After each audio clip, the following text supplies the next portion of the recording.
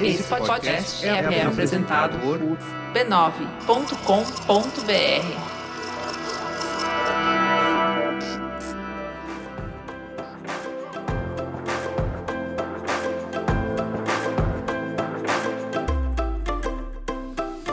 Olá, eu sou a Cris Bartz. Seja você muito bem-vindo, bem-vinda e bem-vindes ao Ponto de Virada, o podcast do B9, onde a gente bate um papo sincerão sobre trabalho, profissão e carreira. Essa nova temporada tem o patrocínio do Banco Next, que está aí para te ajudar no dia a dia, oferecendo uma plataforma simples e intuitiva para você organizar a sua vida financeira e alcançar os seus objetivos.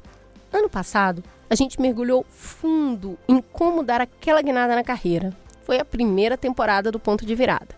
Foi lá que a gente falou sobre se planejar para o cargo dos sonhos, ou mesmo para se organizar e produzir bem nesse novo mundo em constante mudança.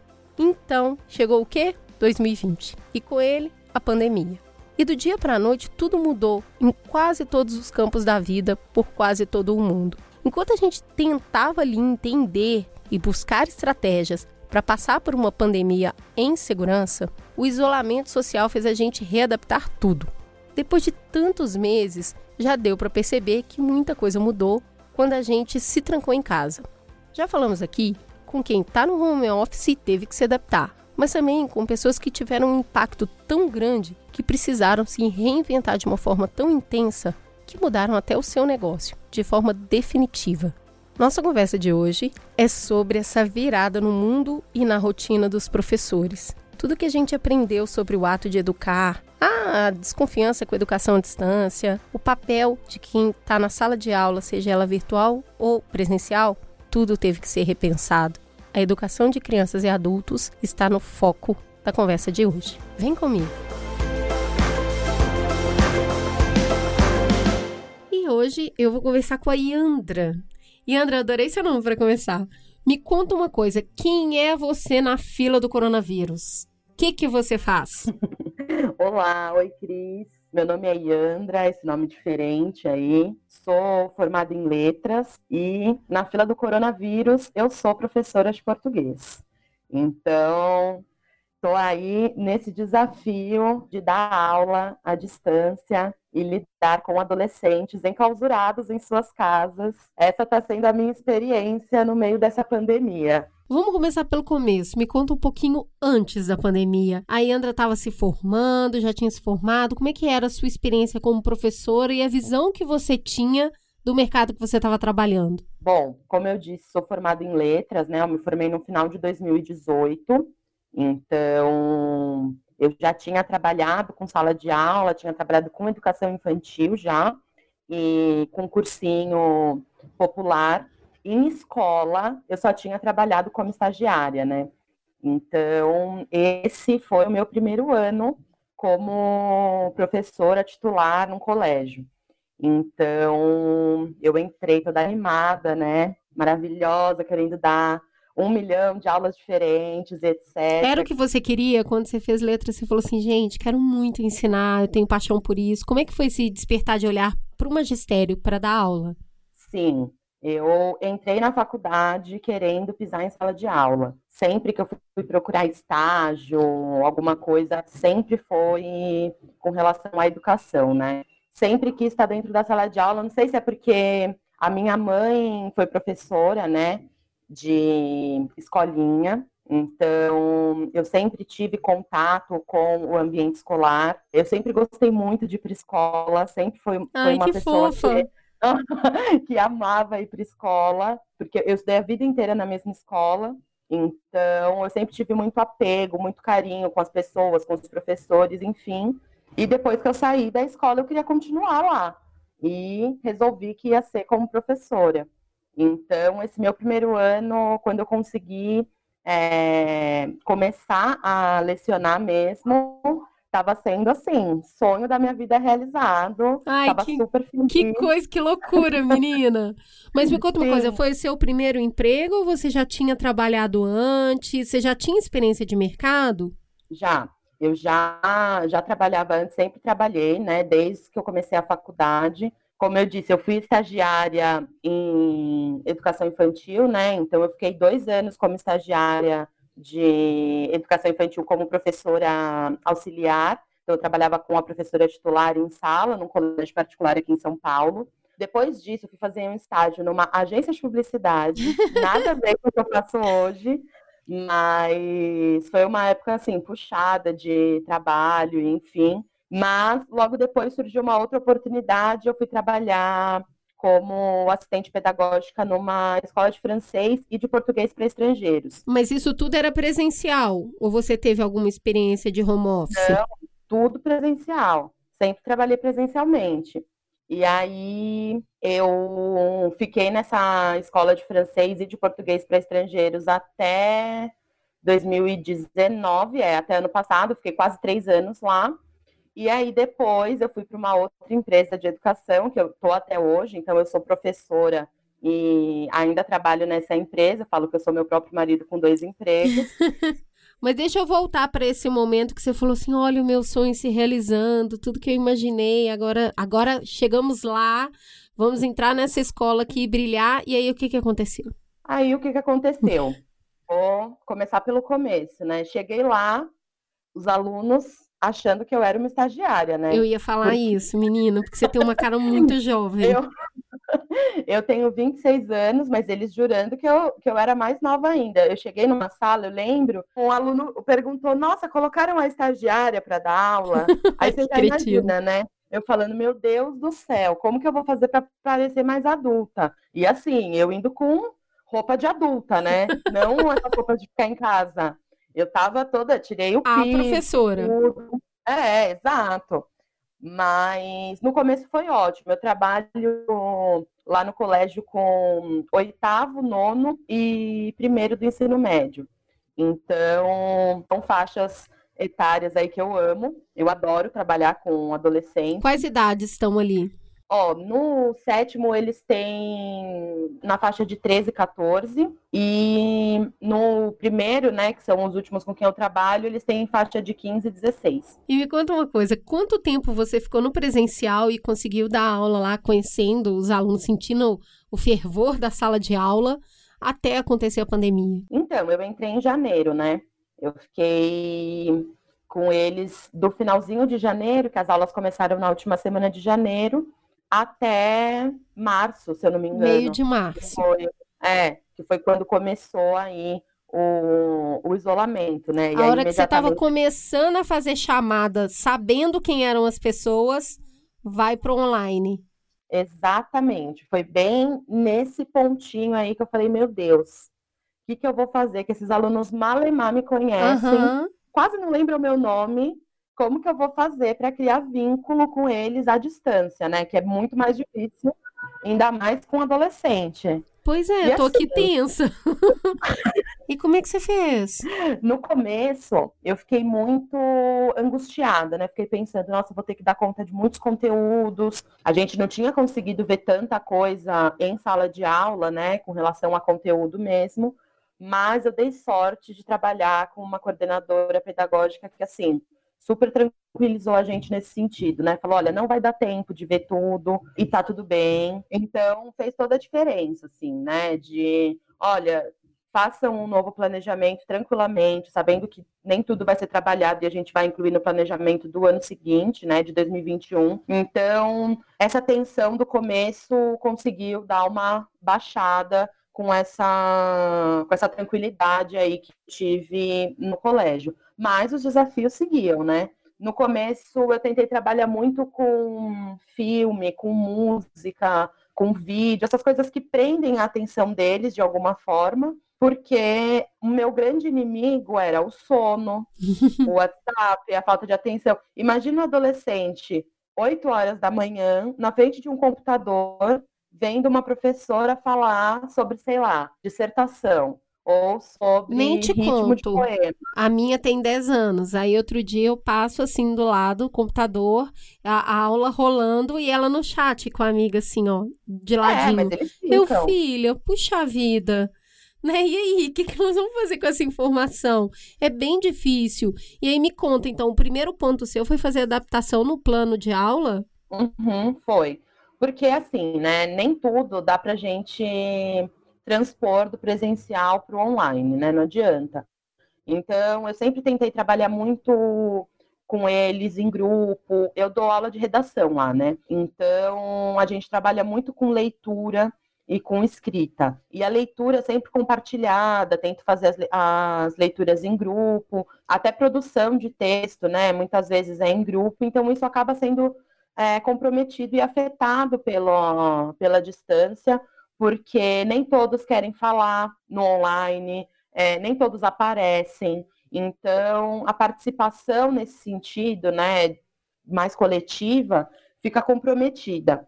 Então, por isso que eu tentei trabalhar no primeiro momento com recursos mais diferentes, assim, né, que o online facilita, né? Então, foi pensar, bom, o que fica comprometido no online em relação ao presencial, mas o que pode ser melhor no online do que no presencial. O que deu muito certo? Então, o que deu muito certo foi isso, assim, eu sempre falo dos meus 8º anos, porque a gente estudou roteiro de cinema, logo no começo, assim, da quarentena, a gente ficou um trimestre estudando roteiro de cinema. Ai, que divertido. Sim, não, foi ótimo, né? E eu estava super ansiosa para ver o que eu ia passar para eles e etc, se eu ia conseguir dar conta disso presencialmente, né? E deu super certo online. Então, o que aconteceu? A gente viu um filme juntos, né? Não sei se vocês conhecem, chama Durval Discos, é o primeiro... Sim, ai, é tão simpático esse filme. Muito, uma graça.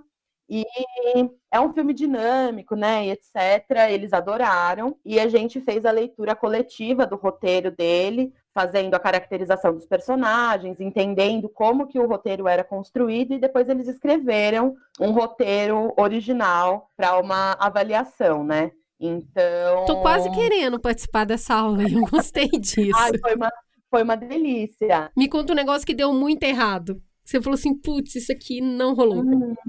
Olha, o que deu muito errado, muita coisa, né? A gente pensa nas coisas. Muita coisa deu muito errado, assim. Eu pensei que no começo eles iam estar mais engajados, assim, a participar, mas muitas vezes é um grande monólogo, né?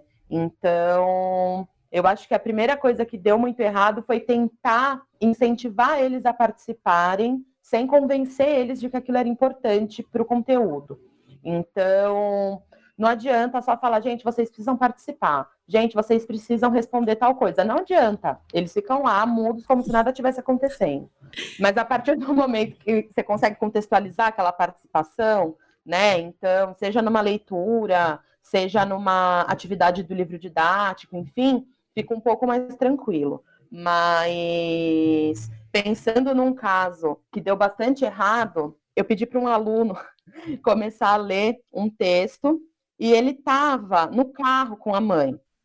Então, a gente, imagina, né? A gente lendo o texto, eu não me lembro, eu acho que era uma reportagem, uma notícia, enfim, e ele tentando ler enquanto a mãe falava, e ele falou que ele estava levando o cachorro no pet shop, então estava um barulho, e ele querendo ler, eu não sabendo o que eu fazia, se eu falava para ele parar.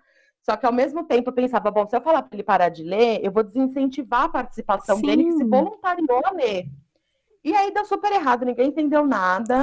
Eu tive que fazer a leitura de novo, ficou uma bagunça a aula. Assim, foi a pior aula que eu dei até agora, no online. Mas muita coisa dá errado, né? Para você, a tecnologia chegou a ser um problema? A hora de ligar, liga o microfone, liga, desliga, fecha outras abas.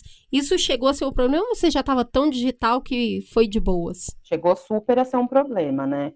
Porque mesmo a gente tendo mais familiaridade com as ferramentas, né? Como eu disse, por exemplo, alguns professores que não têm tanta familiaridade com computador, com rede, tiveram mais dificuldades, né? A gente que é um pouco mais jovem já tem familiaridade com essas ferramentas, mas não imagina que vai ter que, de uma hora para outra, virar um professor à distância. E nesses momentos acontece muito isso, né? Então, a internet que não funciona, a luz que é cortada, o computador que muitas vezes só tem um em casa e são 2 irmãos, por exemplo.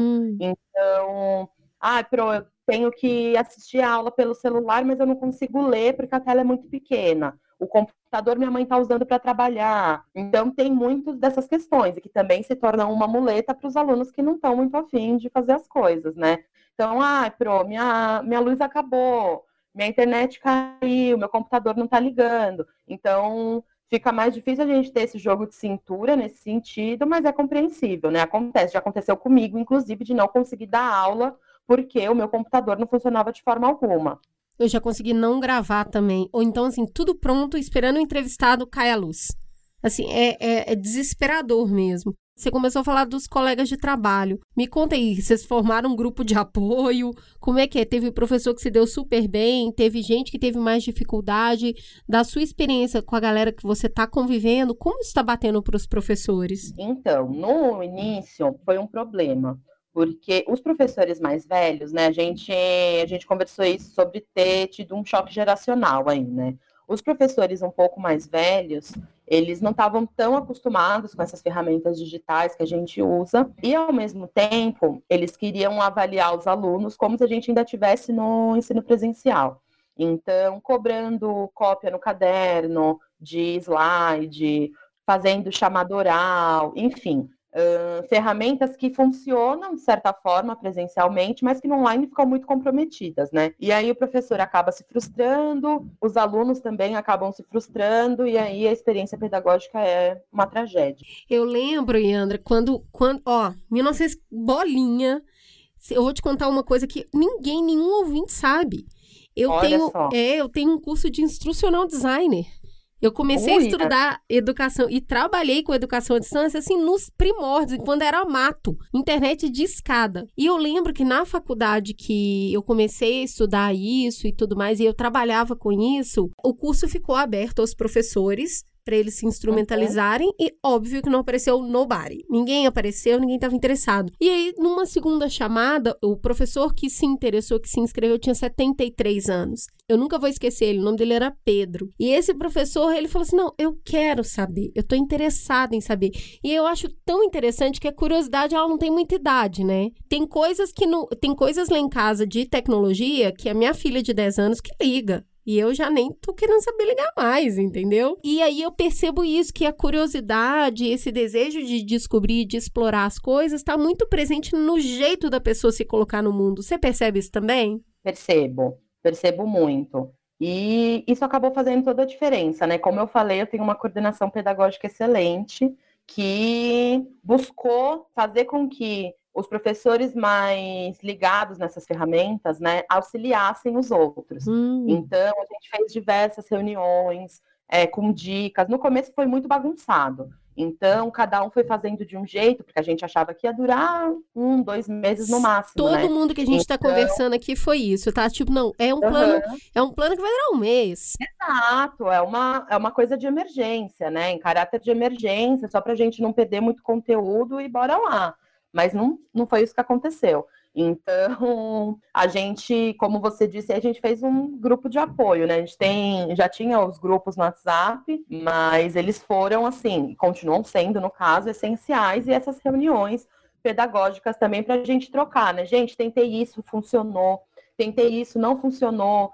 Fiz uma lousa aqui em casa, não deu certo, porque os alunos não conseguiram enxergar nada. Tentei usar tal ferramenta foi boa, tal ferramenta não foi legal. Então, essa troca, eu acho que fez toda a diferença, justamente para a gente poder auxiliar uns aos outros, né? Esses professores que tinham um pouco mais de dificuldade, e os outros professores que também estavam descobrindo ali coisas novas, todo mundo meio que junto, e agora a gente já consegue estar mais coeso com relação a isso. E aí, deixa eu te perguntar, ignorando essa experiência que você tem agora, se a gente fosse voltar lá no início, quando você aceitou esse trabalho, se tivesse a oportunidade de colocar esse trabalho, olha, você pode fazer ele presencial ou você pode ser uma professora à distância. Qual dos dois modelos você teria escolhido antes de ter vivido essa experiência? Sem dúvida o presencial. Assim, sem dúvida alguma. Agora, antes e depois de ter vivido. Pois é, o que eu queria te perguntar. Agora que você está vivendo essa experiência do online, e você está percebendo as diferenças, o que sobra, o que falta, se surge uma nova oportunidade, você faria também virtual ou continua 100% presencial? 100% presencial. Eu acho que se me oferecessem para fazer essa escolha, né, de continuar online ou de retomar as aulas presenciais, eu nem ia pensar duas vezes, assim. Eu super ia querer dar aula presencial. Eu gosto de estar com eles, do convívio, né, da sala de aula. Eu acho que não só a sala, a escola em si faz muita diferença, a comunidade escolar, da gente estar todo mundo junto, a interação com os outros professores também, na sala dos professores. Então, é todo um conjunto que no online acaba sendo perdido, né? Tá, mas nesse sentido, você acha que EAD é uma coisa ruim ou boa? A sua experiência mostra a educação à distância como uma possibilidade ou como algo que realmente puxa a vida? Não acho que funcione enquanto método de educação. Não, eu acho que assim, a gente vive num momento, assim, enquanto sociedade, que ignorar a tecnologia e todas as facilidades que ela trazem para nossa vida é burrice, né? Não faz sentido. E ainda mais quando a gente trabalha com um adolescente que está ali o dia inteiro no celular, no computador, enfim. Sim. Eu acho que a educação à distância, ela pode funcionar em alguns casos específicos. Eu acho que a gente se instrumentalizar de ferramentas que auxiliem o aluno, né? Eu acho que com relação à avaliação, a educação à distância, ela é muito eficaz em alguns casos. Eu acho que você ter plataformas disponibilizadas para os alunos fazerem certos trabalhos, fazerem leituras e etc. Isso é muito válido e super necessário, é algo que eu pretendo levar para os meus próximos planejamentos, assim, né? Depois da vacina, se Deus quiser. Depois que eu abraçar cada um dos meus alunos. Exatamente. É algo que eu pretendo fazer, porque isso de fato facilita, né? Então, entre você imprimir uma prova e você levar a turma para um laboratório de informática, por exemplo, lógico, né? Nos lugares em que isso é possível e que existe essa estrutura, e fazer a mesma prova no computador, 1000 vezes fazer essa prova no computador, porque é mais fácil para o professor, é mais barato para a escola, é mais interativo para o aluno, enfim. Preserva o meio ambiente. Exato. Então, eu acho que alguns aspectos que o EAD traz para as nossas vidas são super aproveitáveis, mas que o convívio em sala de aula, aquela sensação de coletivo mesmo, faz muita diferença no processo pedagógico. Então, eu acho que para a educação básica, esse convívio pessoalmente é fundamental.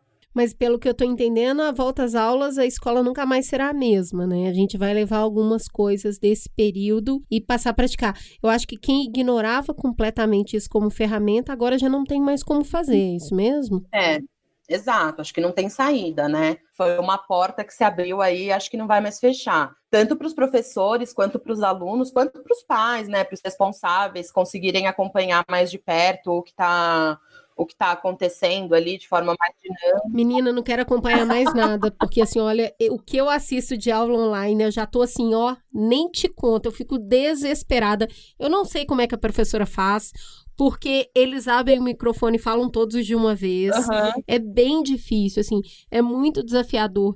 Eu percebo, como eu estou enclausurada com 2 crianças, né, e elas têm idade muito diferente, a professora tá lá enclausurada com 10, além do dela, que ela deve ter, muito provavelmente. Então, assim, eu acho que todo mundo tem que fazer um altar para os professores e enaltecer os professores todos os dias. Uma das coisas que eu espero verdadeiramente com essa experiência de pandemia é que a gente volte a olhar para os professores com o valor que eles merecem, assim. Eu assisti a aulas que eu fiquei exausta de assistir, eu não tenho nem noção como é que o professor saiu daquela aula, né? Uma energia ali que ela passa também no computador e uma ausência de controle, né? Você não tem controle, você não sabe quem tá assistindo, quem tá dormindo, quem tá assistindo no YouTube na outra aba e te silenciou. Então, eu acho que esse lugar do professor como mediador ficou muito bem pontuado na pandemia, que o professor não vai ser o único detentor de conhecimento e o que fala em sala de aula. Ele vai ter que atuar como um mediador, porque o mundo agora é pura informação. Não é mais o professor falando, né? Você acha que com essa experiência os professores trazem mais essa vivência da horizontalidade no momento de ensino-aprendizagem? Olha, eu acho que na maioria dos casos sim, porque é o que eu sempre falo para eles, né? Eu sempre falo, gente, se vocês não participarem da aula, não existe professora, não existe proiandra, né? Eu não posso dar aula para o vazio, eu preciso de alunos para ser professora. Então, eu acho que esse sentimento de pertencimento na construção de conhecimento ela é facilitada nesse modelo de educação à distância nesse momento, né? Eu não sei se fosse uma turma, por exemplo, que eu não conhecesse pessoalmente, se fossem turmas que eu não tivesse tido contato pessoalmente nunca, se funcionaria da mesma forma.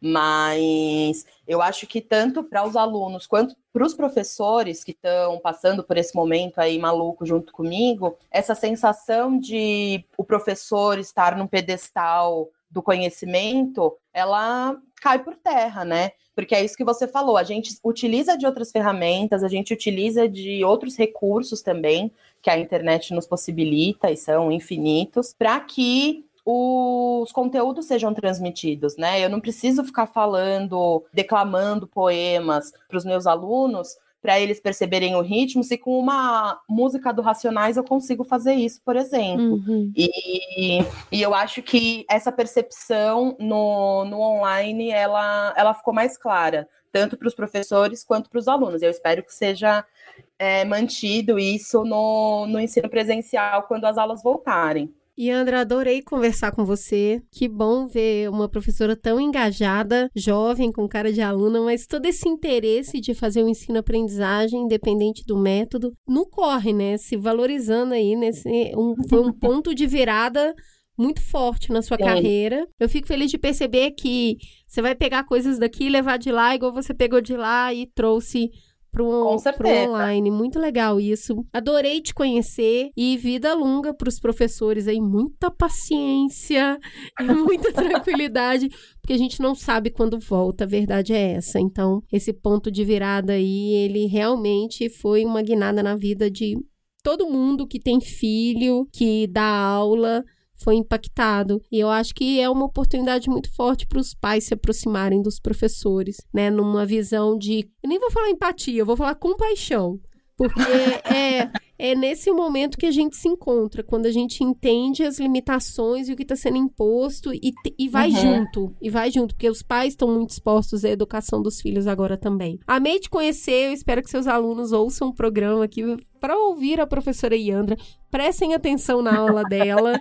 Tá, que eu quero ver todo mundo se dando bem no Enem. É isso, muito obrigada, Cris, foi um prazer, é um assunto que eu amo falar sobre, então foi ótimo espaço aqui, e essa demonstração aí de valorização do professor, né, acho que contar e compartilhar nossas experiências é sempre muito positivo, então foi uma delícia participar, muito obrigada pelo papo e pelo espaço, também adorei a experiência. Muito bom, então, força aos professores. Beijo, Yandra. Valeu. Um beijo grande. Tchau, tchau. Ensinar exige atenção, carinho, cuidado e uma boa dose de paciência. É mais que uma vocação, é uma missão e ela é muito nobre. Mas também é uma carreira que precisa de estrutura, planejamento, método e boas condições de trabalho. Quando o vírus chegou, ninguém estava pronto para o que ia acontecer a seguir, mas seja numa sala de aula ou numa videochamada, através de uma lousa ou em uma apresentação. O desafio do professor não termina só passando o conteúdo, fazendo ele chegar aos alunos. Na verdade, parece que é aí mesmo que ele começa. Então, o que a gente entendeu aqui é que não existe um jeito só de fazer. São várias frentes, entre corpo docente, corpo escolar, alunos, pais. É muita gente envolvida na educação. E a pandemia acabou enlarguecendo essa perspectiva que a gente tinha de escola. Tá difícil, tá doído, mas a gente está aprendendo juntos nessa escola maluca chamada Covid-19.